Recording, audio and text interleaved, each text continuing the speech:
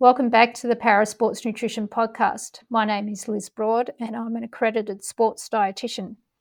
Today, it's my great pleasure to introduce to you Dr. Greg Cox. Greg is also a sports dietitian and he's the Associate Professor at the Faculty of Health Science and Medicine at Bond University. And in addition to that, he has also been a very high-level athlete himself. So welcome to the podcast, Greg. Thanks, Liz. It's a pleasure to be on. It's great to be able to pick your brain about carbohydrate, which is our topic for today. But before we get into the nitty-gritties, can you tell us about your background and how you became a sports dietitian? Sure. Well, I initially was heavily engaged in sport through my adolescent years, and when I first went into university, I thought I'd pursue a career of marine biology. And at that time, I was, after my first 12 months, was adamant that I wanted to pursue more exercise science. So during my exercise science undergraduate degree, the University of Queensland, I absolutely got fascinated about the interaction between exercise and performance and nutrition. And it was a slide actually that I remember in some detail from a study by Dave Costell in the 80s that really sparked my interest. And it was a slide that was around carbohydrate and the idea of changing your muscle glycogen stores or muscle carbohydrate stores and the impact that had on endurance performance. So at that point, I knew that I wanted to do something in that space, like that involved both exercise science and then also nutrition. So I went off and did a dietetics degree and then found myself, after a couple of years working in sport, I was fortunate enough to secure a position at the Australian Institute of Sport for sort of 20 years. And during that time, completed a master's and then a PhD in sports nutrition. My PhD studies were focused around carbohydrate requirements in high-intensity endurance sports. So carbohydrate's always been an interest area for me. It sparked my interest in sports nutrition, and it's something that I've pursued sort of throughout my career. And so why don't you tell us, what is carbohydrate? What are we talking about? So carbohydrate is a predominant fuel that your body uses, particularly at higher intensities of exercise. And I guess the first point that I've learned over a number of years is that as you train as an athlete, as you become more trained as an athlete, your body increases its ability to store carbohydrate. It also increases its ability to use carbohydrate at higher intensities of exercise. So, and you'll know yourself as an athlete, as you become fitter, you can sustain a higher level of work for a longer period of time. And so a trained athlete, or even yourself as an athlete, as you become more trained throughout the course of a year, you can burn carbohydrate at a higher intensity for a longer period. Now, the flip of that, and the interesting component, is that at moderate intensities of exercise, your body, as you become better trained, allows you to burn more or rely more heavily on fat as a fuel. So there's this interplay between fat use as a fuel and also carbohydrate. And carbohydrate becomes an essential fuel at high intensities because it's more efficient to produce energy that your body can then convert to activity or ultimately enhance performance. So carbohydrate's found broadly in a range of different foods. I'm sure most people could name a few of the more popular carbohydrate sources, such as your pastas, your rice, your breads and your grains, along with things like legumes. Your dairy foods can also be a rich source of carbohydrate in your diet. And then you've got some of your more refined carbohydrate foods as well. So things that aren't necessarily nutritious but are high in carbohydrate. So things like soft drinks or confectionery.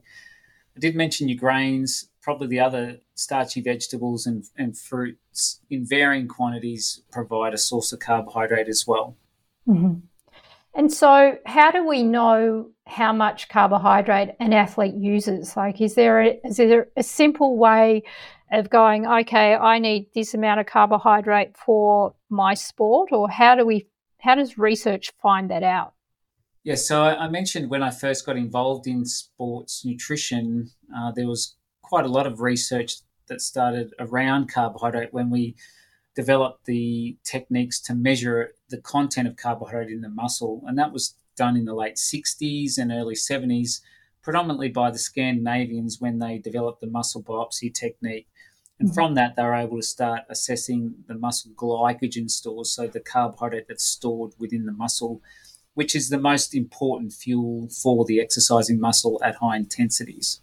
Mhm. So, from those sort of early studies in the 60s and 70s, the early recommendations around carbohydrate was done on a percentage of total energy intake. Mhm. Recommended 55 to sort of 65% of total energy intake from carbohydrate. And people like that sort of figure, while it might be useful for a research, it doesn't have any real application to an athlete or even a clinician in that Mhm. sense. And so the carbohydrate intake guidelines within sport started to morph towards recommendations per kilogram of body mass. And so for someone that was, undertaking light exercise, for the day, Mhm. their carbohydrate requirements, would be less. And so the recommendations, for that type of activity the current recommendations at least sort of reflect an intake of between 3 and 5 grams of carbohydrate per kilogram per day. So Mhm. if you extend that out to an athlete that's, say, 70 kilograms, for instance, 3 to 5 grams of carbohydrate is somewhere between 210 to 350 grams of carbohydrate per day. Mhm. The intakes also account for obviously like higher intensity exercise and longer duration activities. So current recommendations suggest that for extreme exercise commitments, where someone might be exercising for 4 or 5 hours a day at moderate to high intensity, the recommendations that have been developed suggest intakes of up to 8 to 10 grams of carbohydrate per kilogram per day. Mhm. Keeping in mind that I guess the earlier research where a lot of the data was based on males that Yeah. were endurance trained. So there's certain physical characteristics that are unique to that group. So Mhm. when you're trying to interpret those guidelines, you really need to consider a range of different factors before you simply translate those guidelines, to an individual athlete. Yeah. And if you look at the types of athletes that they were assessing, the the muscle group that they're mostly measuring is the quad muscle, correct? Correct. So, most of the research was done using either a cycling model or a running model. And there Yeah. was some earlier work done in the 80s where they also used swimming. So they used the tricep or the deltoids, which are obviously more heavily relied on in the swimming scenario, or equally relied on in a swimming scenario. Yep. But is there as much data on those smaller muscle groups, or is it mostly that big quad muscle? Yeah, so historically, the bulk of the research that has been done within the lab where they've looked at carbohydrate glycogen stores and have been done in the quad. So they're larger muscle groups. And partly that's because they're easier models to measure workload and also performance are either the bike or running. Mhm. So predominantly the quads have been heavily relied on. Occasionally, they've done studies where they've biopsied the calf, and I guess even though they're equally invasive, I guess the appetite of a subject to get their tricep or their delt biopsies is probably a little less than it would Mhm. be than getting your quad done. And having had quad biopsies done to myself, I mean, there's not a lot of appetite on any muscle really. Yeah, yeah. Yeah, I mean, it's not like everyone's gonna volunteer for this whopping great big needle be stuffed down their muscle under anaesthetic, under a local anaesthetic, and a little sliver of muscle being removed any time you wanna work out what's actually going on in the muscle, is there?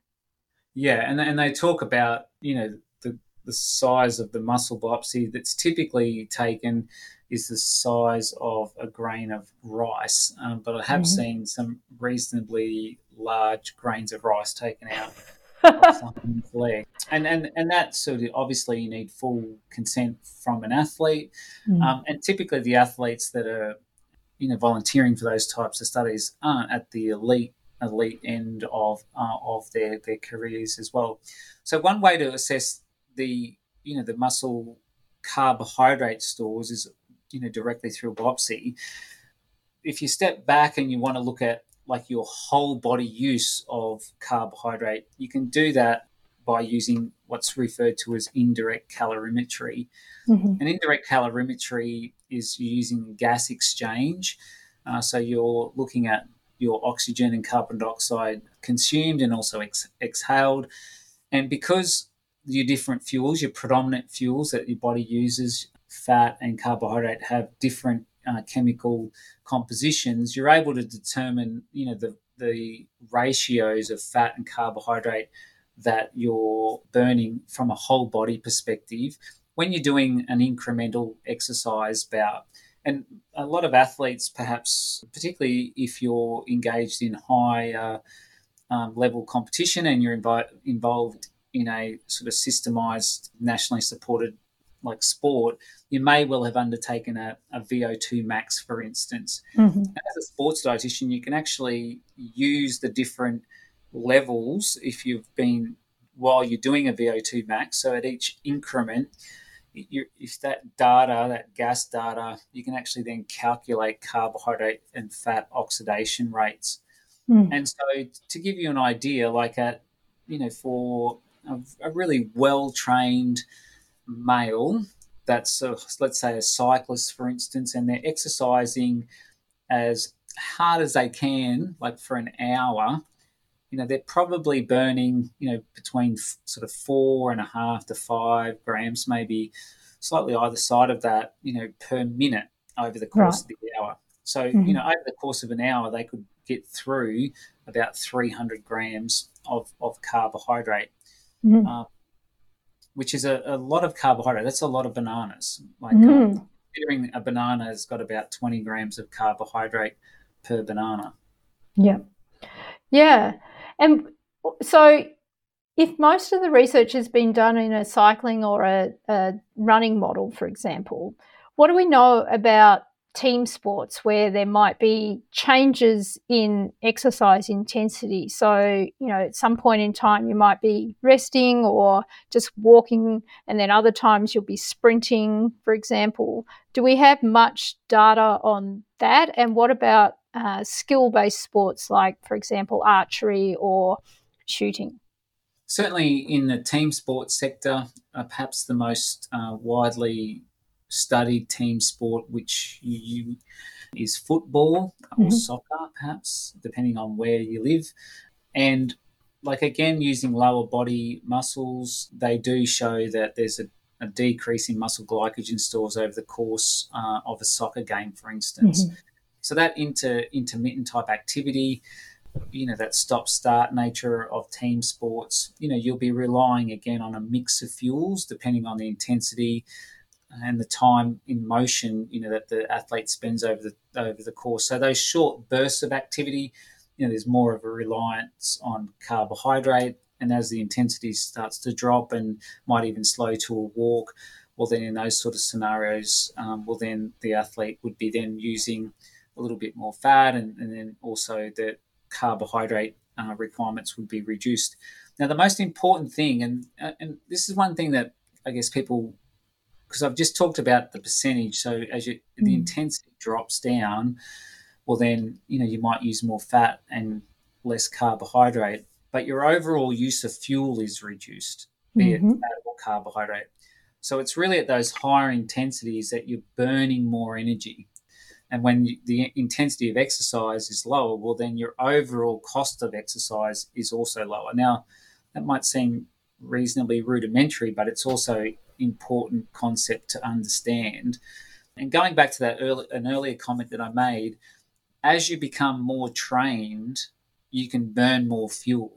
And not only can you burn more fuel, but part of the process of what allows you to go faster is the ability to burn fuel more quickly.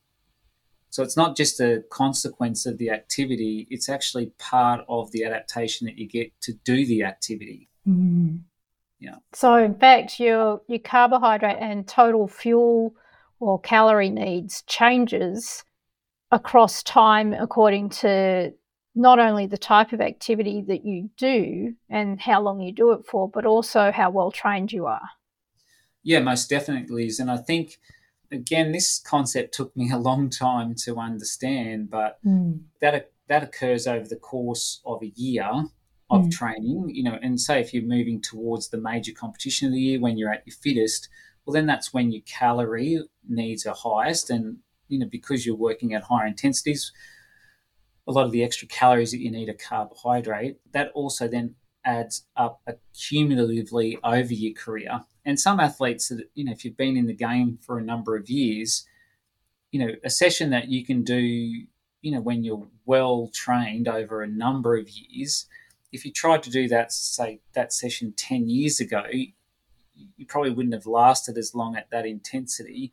And you would have needed, another couple of days to recover from that session before you could do a similar sort of session again. So not only do you burn more fuel, like within the actual session, your ability to recover and do another similar style of session closely is also increased. So, your overall weekly requirements as you become trained over a number of years actually increases. And one of the things, I worked in triathlon for a long time, you would often hear the term, I became more efficient. And so there's an efficiency of movement, but it doesn't necessarily relate back to your use of fuel. You actually get better at using fuel as you develop into an elite athlete as opposed to more efficient with that fuel. Okay. Yep. It's quite complicated, isn't it? Well, and like I said, it took me probably, I think, 15 years to work that out. And then the complex question is then getting an athlete to sort of understand that connection to fuel, and how their fueling requirements, change over the course of their career and even over the course of a year. So, it's not a stagnant recommendation, and athletes need to be considerate of, their overall training volume for that week. And I think, as an athlete, if you want to break it down and if you think about, well, what are my carbohydrate needs for the week? What are my calorie needs for the week? You think about the FIT sort of principle. So the frequency of your training sessions. So early season, you might be not doing as many sessions. The intensity of those sessions, typically increase over the course of a year. The time or the duration of the sessions, and then also the type of the sessions as well. So they will be all the factors that will influence both your daily requirements for fuel and also, your weekly requirements. And I think I often talk about calories and carbohydrate. They're different concepts, but typically the way we eat, the nutrient or the foods that contain carbohydrate, they're the foods that provide the vehicle to change your daily calorie intake. So if you're manipulating, foods that, that are carbohydrate containing, well, then typically that will increase or decrease your overall daily calories or energy intake. Yep. So how would an athlete know if they're not doing a good enough job with getting enough carbohydrate, or if they're over consuming carbohydrate? Can you over consume carbohydrate? Like, if you look at gyms and things like that, there's tons of sports drinks available, and you often see people at the local gym, doing their little treadmill workout and chugging down a sports drink while they're doing it. Is that necessary? And can you get too much? And then from the flip side, for an athlete who's perhaps not getting enough, how do they know that they're not getting enough? Yeah, it's a great question. And I think if you think about the athlete as a system, and you've got various inputs into that system, and then you've got various outputs, so things that you might be able to measure and or or sense, on the back of doing exercise. So an input to the system would be dietary intake or exercise volume, as an example. Mm-hmm. And an output might be the change in someone's body composition, a change in somebody's pathology, or the change in someone, how they feel in response to exercise. Mm-hmm. And so those feelings, and some of them are measurable, might be things like body awareness cues, for instance. And obviously the output to a system is performance as well. But if you look at body awareness cues, they might be things like if you've not fueled adequately, for a session, you might not be able to complete the session as prescribed. So you might mm-hmm. get 2/3 of the way through a intense interval session and then not be able to complete the remainder of that session as recommended by your coach, for instance. Mm-hmm. Or you might find that, your ability to turn up to the second session of the day, you haven't fully recovered for that second session. You might find that your sleeping's disrupted. You might find your overall fatigue is increased. Mm-hmm. Looking a little bit more holistically, things like if you're heavily underfueling, well, then you might even find, like in men, their libido is impacted. Mm-hmm. Other sort of symptoms that I find athletes might suffer from is that they get up in the middle of the night and they're starving, mm-hmm. They haven't eaten enough, to support the demands of the day. So they're sort of indicators perhaps that you might not be, adequately fueling for a session. I mentioned performance. So if you're not progressing your performance over time, if your competition performances aren't consistent, there may be other indications that you're not meeting your fueling requirements. I guess the one thing that you typically see is if an athlete's on the other end of the spectrum, like they're over-fueling, well, then that might then manipulate or change their body composition more unfavourably to what they're trying to achieve through their sport. Mm-hmm. So they might find that their body composition in terms of their fat mass versus their fat-free mass is not at a composition that optimises their performance for their chosen sport. And it could be their overall weight alongside their body composition, or it could be their body composition alone. Mm-hmm. And is the immune system also linked to carbohydrate intake? Would that also be impacted if you weren't consuming enough carbohydrate, do you think? Yeah, most definitely. And I think it's, again, those signs of illness and sickness. And so immune function, both acutely and probably most acutely, actually, in that post-exercise window, you're more susceptible to picking up a bug or compromising your immune system post-exercise if you haven't adequately fueled during the session. Mm-hmm. But also, going back to, say, your dietary intake, if you haven't eaten enough iron, well, the output for that would be, if you had your pathology done at the local doctor or a sports physician, you might find that you have low iron stores, which would then indicate that for your daily requirements of iron, which are increased in response to heavy exercise, you simply haven't met that. So there's various outputs an athlete should sort of be mindful of, and they might do that alongside the support of a sports nutrition professional or even a sports physician. And then there's various inputs that they sort of need to be mindful as well. And you can manipulate the outputs by changing the inputs, your dietary intake and your exercise structure or schedule for the week. Yeah, so I think it's, how do you know if you're not eating enough? I think there's those acute measures around the performance session itself. You need to ask yourself, are you developing like you would expect in response to the exercise? And if you're not, taking into account those other cues as well, then it's important to get some support from a sports nutrition professional so that you can better understand that balance. Because as much as you think it would be, your body would sort of respond directly to the exercise and it would just simply adjust your appetite and hunger so that you eat the appropriate amount, it's really much more complex than that. And the studies show that there's no strong biological drive for your body simply to meet the energy that you expend during exercise, because a lot of the exercise activities that we undertake today are far from what we were ever designed to do anyway. Yep. So you often need, someone to be able to help support and navigate that delicate balance. Yeah. And other factors that can influence how much carbohydrate you need, you said it changes over the course of a training phase over a number of years, but things like exercising at altitude, exercising in the heat, exercising in extreme cold temperatures, they also can influence how much carbohydrate you need during that exercise session itself, can't they?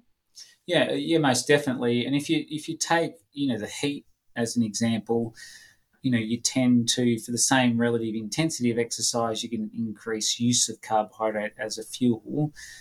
To then complicate it, after a hot session in the heat, you might find that your appetite is suppressed. So you've got an increased requirement for carbohydrate and a decreased desire to actually eat it, like in a hot environment. And so that's where it's important to then sort of consider what your options are, and it might make you then think about the types of foods or fluids that you might incorporate in those sort of scenarios that align with that increased requirement.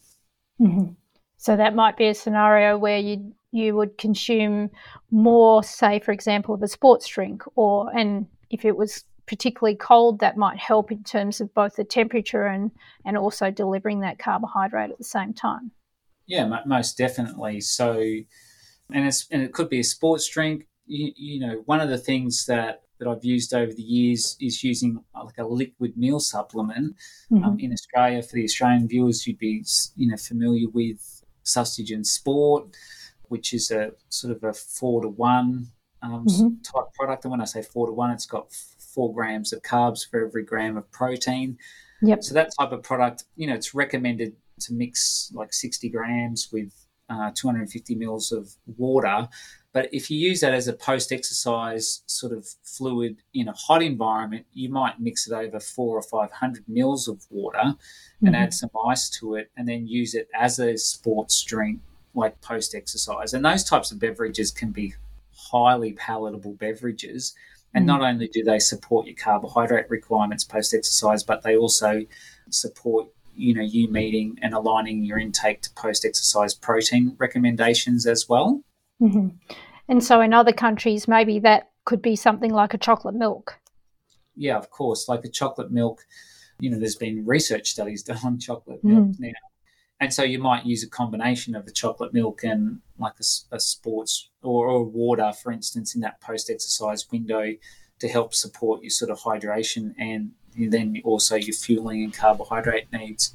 So like if you've done a session that's required like a heavy fueling element to it, using a protein drink, which everyone seems to want to use these days, like it's a low energy, almost virtually carbohydrate free beverage. And so, yeah, sure, it meets post-exercise protein requirements, which, typically recommended around that sort of 20 to 25 grams of protein, but provides no fueling ingredient, no carbohydrate. So again, it's not uncommon to use like a protein powder, for instance, in milk, which adds the carbohydrate to that beverage, and then it becomes a more balanced, post-exercise fluid. And do you think it's more important to get that carbohydrate in during exercise, or is it immediately after exercise, or is it throughout an entire day? Like, do we need to look at specific windows of opportunity, or do you think it's also just looking at the global perspective across a whole day? Yeah, like I think if the idea of an athlete, if you're engaged in high intensity, high quality exercise, particularly if it's sustained, you would want to use the carbohydrate ahead and or during the session, as opposed to simply putting it all in after the session. Keep in mind that, like, for a competition scenario, chances are, an athlete will have a pre-exercise meal. They'll aim to consume carbohydrate during the session. And so, that should be the same sort of strategy at training, particularly in training sessions that align with the demands of competition. And so having the carbohydrate ahead and not well behind when the exercise is completed is probably a really important strategy, because a common, well, not necessarily always, but you do see some athletes that will have all their carbohydrate at the end of the day. And so they've done all their activity.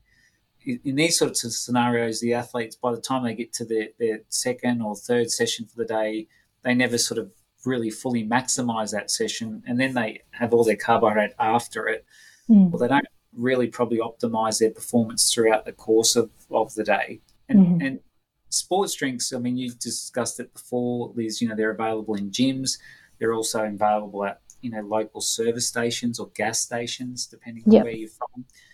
And, you'll see athletes, they'll come to training, they'll have water if they're lucky to bring that along, and then as they're driving home, they'll go to the gas station, fill up the car and grab a sports drink. Now, sports drinks were initially designed to consume during sport. That's why they were called sports drinks.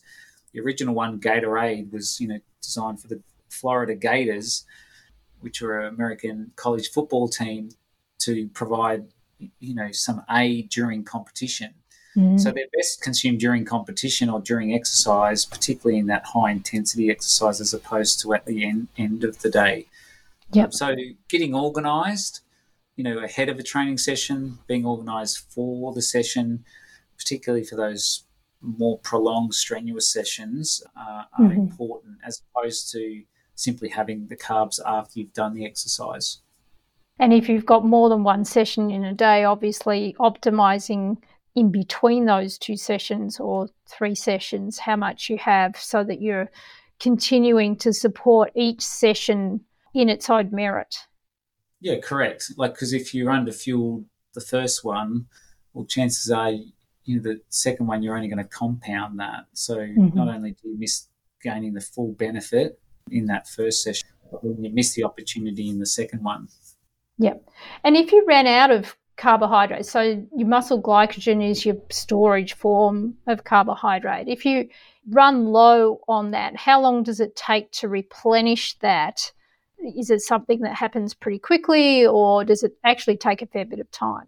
Yeah, so you can, if you're consuming carbohydrate, there might be some, sparing of the use of carbohydrate, like from the muscle during the exercise itself, depending on what you're consuming and how fast you're burning it.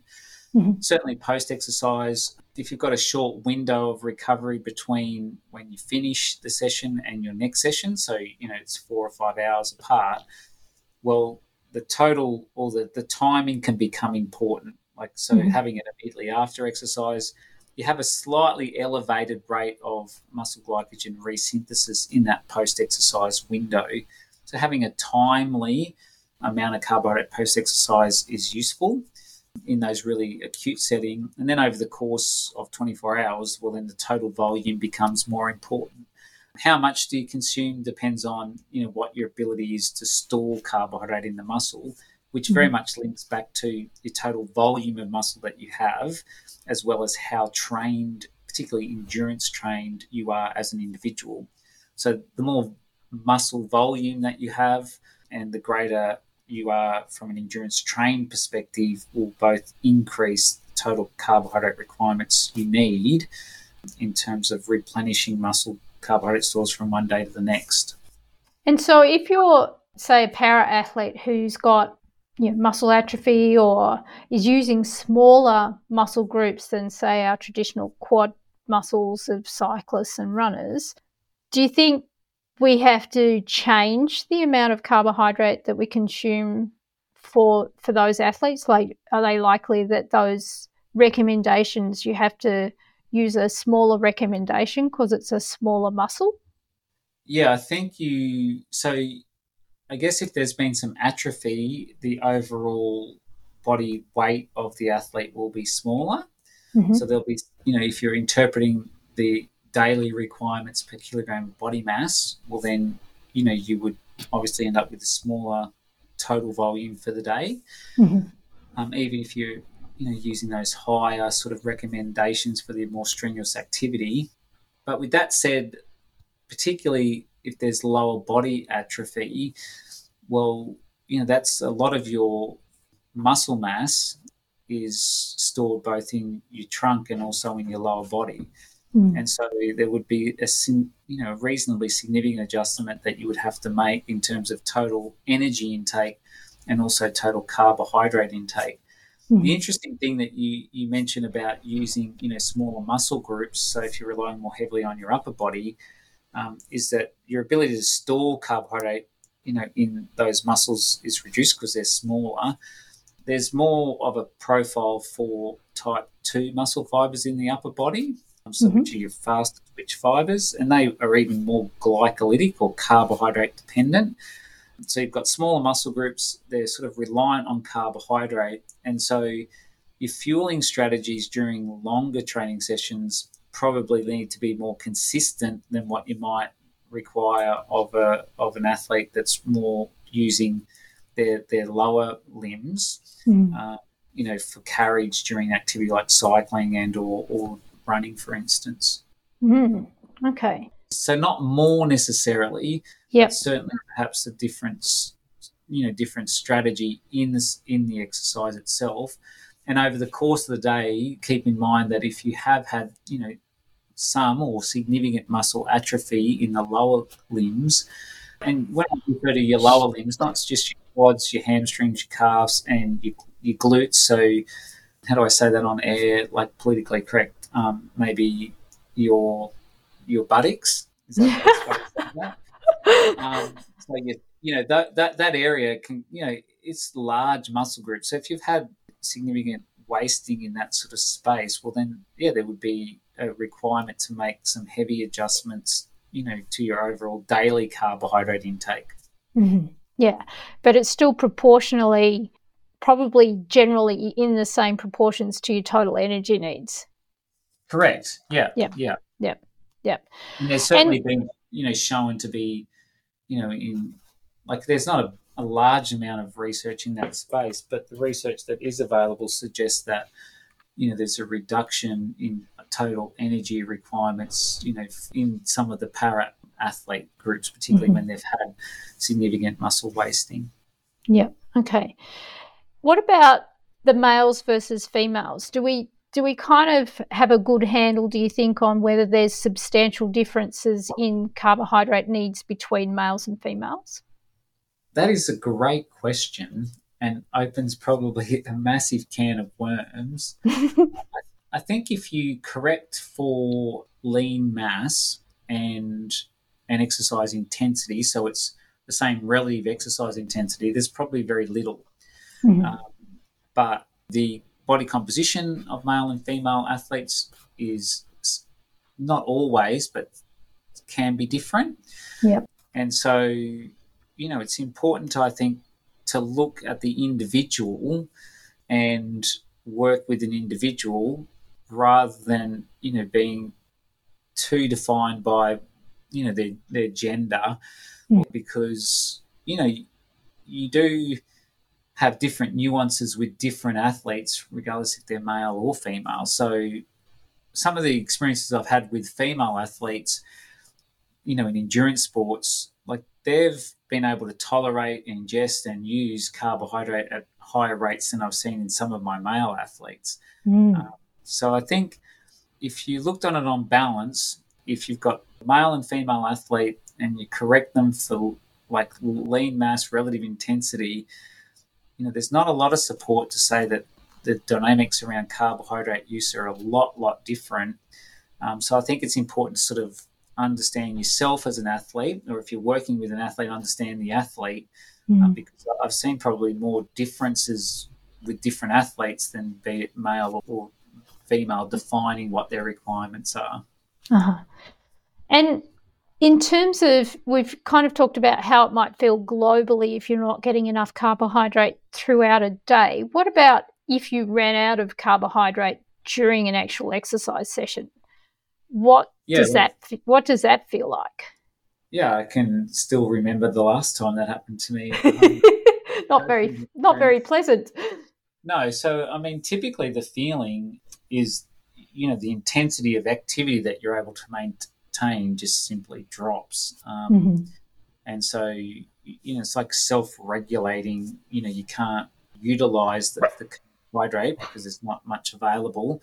And so you'll end up operating at a at a lower intensity. And Mm-hmm. that's that fatigue element that creeps in throughout the course of a training session or throughout the course of a competition, can be associated with the availability of carbohydrate.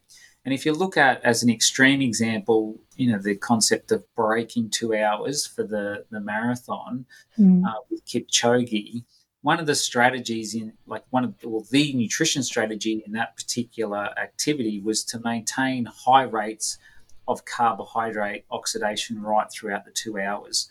So they had a very aggressive carbohydrate fueling strategy before and then throughout the event, so that Kipchoge was able to rely exclusively on carbohydrate right throughout.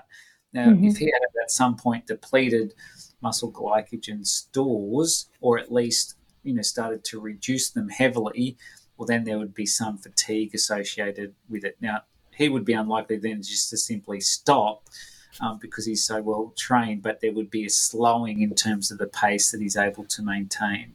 Mm-hmm. Yep. Okay. Cool.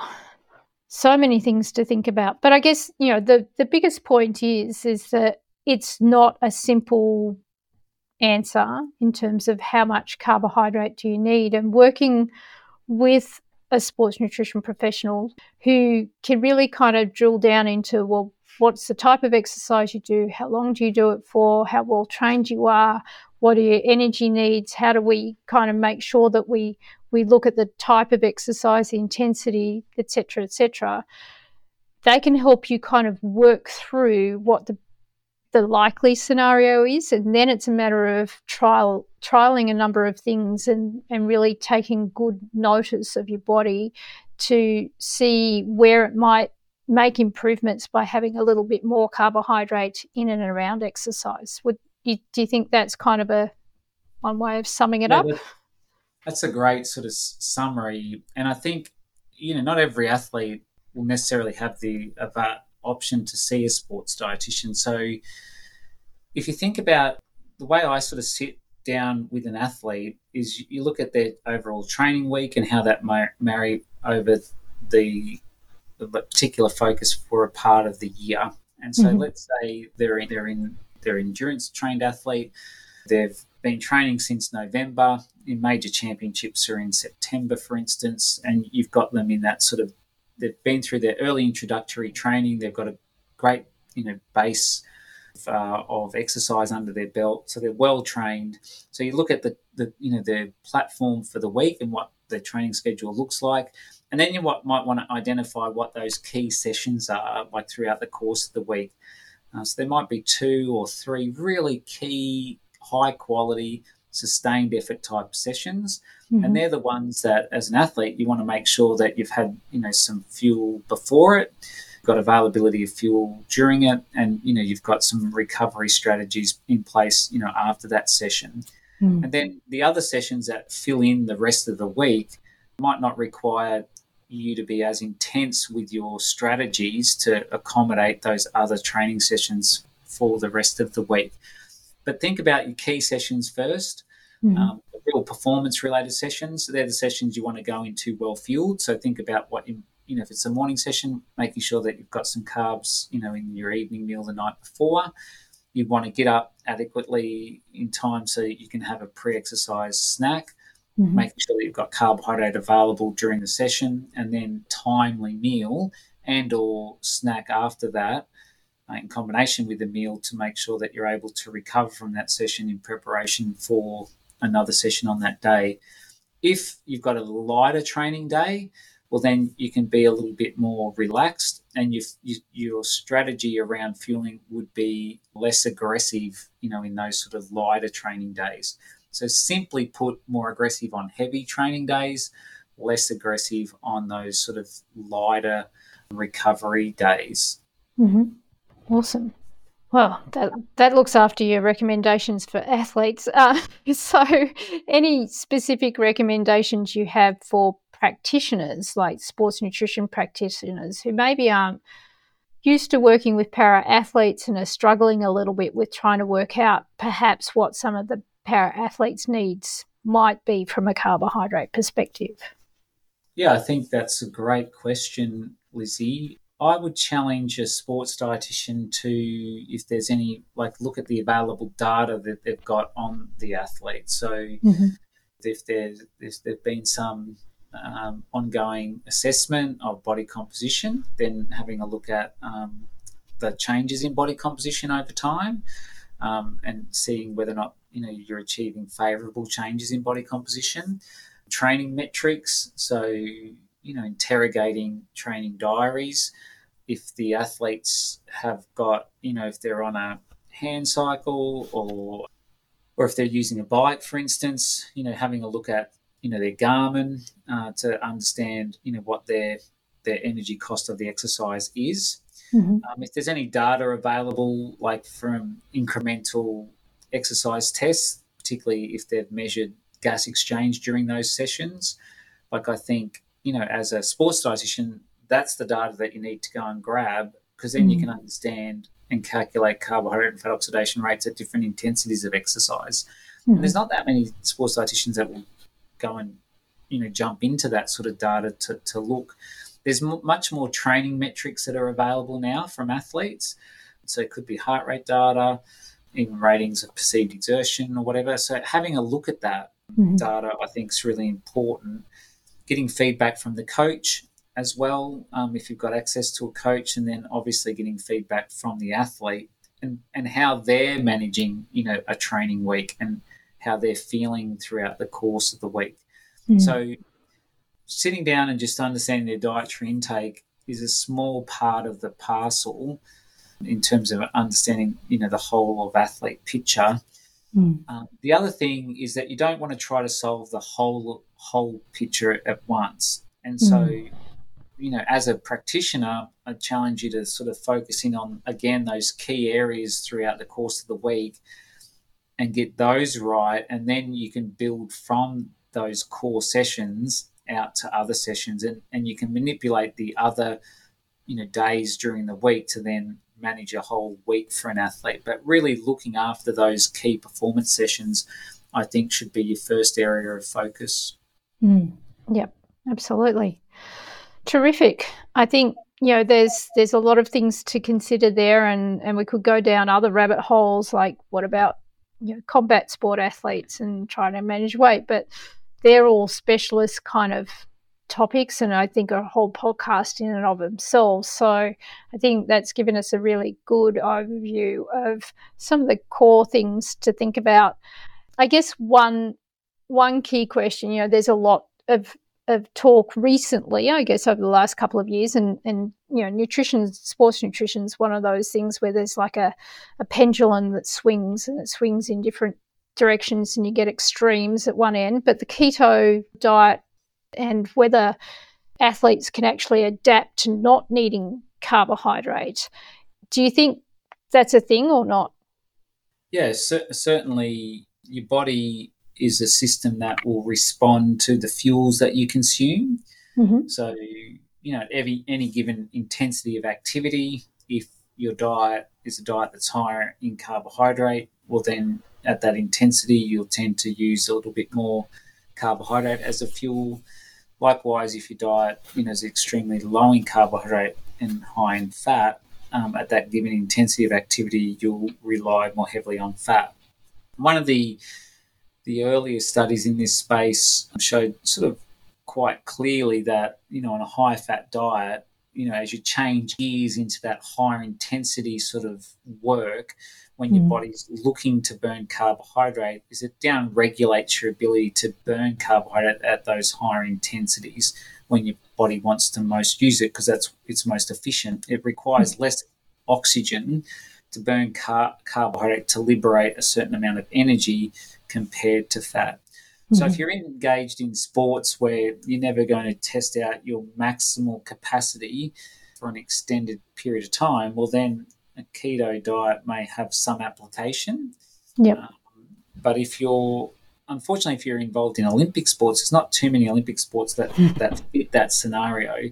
No. And so from an Olympic sport perspective, it's often requirement of the athlete to work as hard as they can for a relatively brief period of time, not like a long period of time, not over days or consecutive days.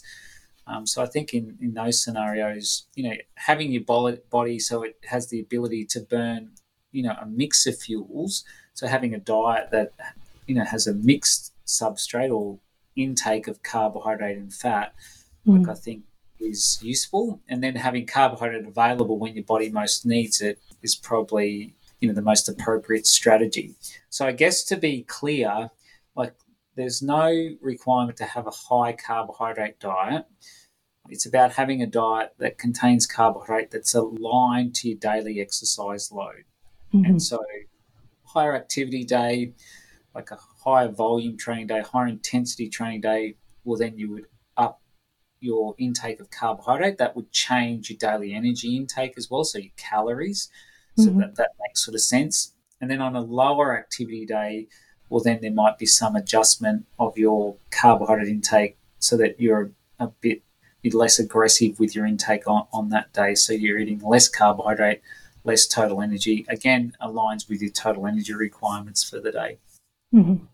Perfect.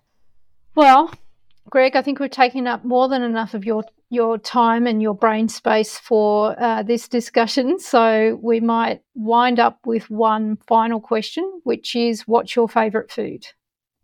Jeez, my favourite food. Well, okay, so they've got a few, but I think, I mean, choc mint gelati's pretty high up on the the top five, and agadashi tofu is probably another one that comes to mind as well. So, yeah, I do. Then there's a bit of carbohydrate and protein amongst those couple of food choices there. So, and a nice balance between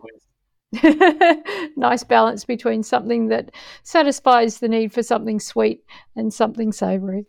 Correct, yeah.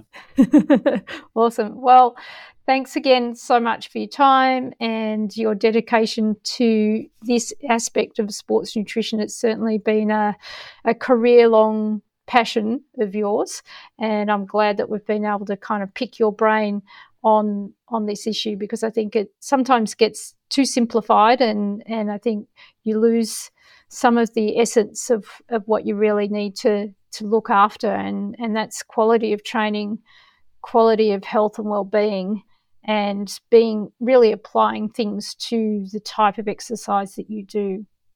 Yeah, most definitely. And that's really well said, Liz, that it's about health, well-being and performance, and carbohydrate foods have an important role to play in that. And you can't have performance without being health and well anyway. So it all goes hand in hand. Yep. Awesome. Thanks heaps. Thank you very much for having me.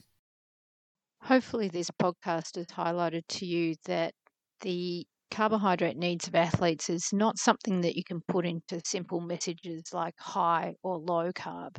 It really has to be applied to the athlete's specific needs according to the type of training that they do, their phase of training, and the experience that they've had.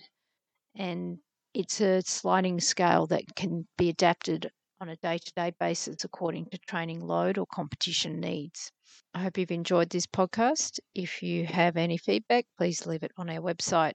And I hope you'll join us next time when we talk to Stuart Sharp and Daniel Wartner about parafootball.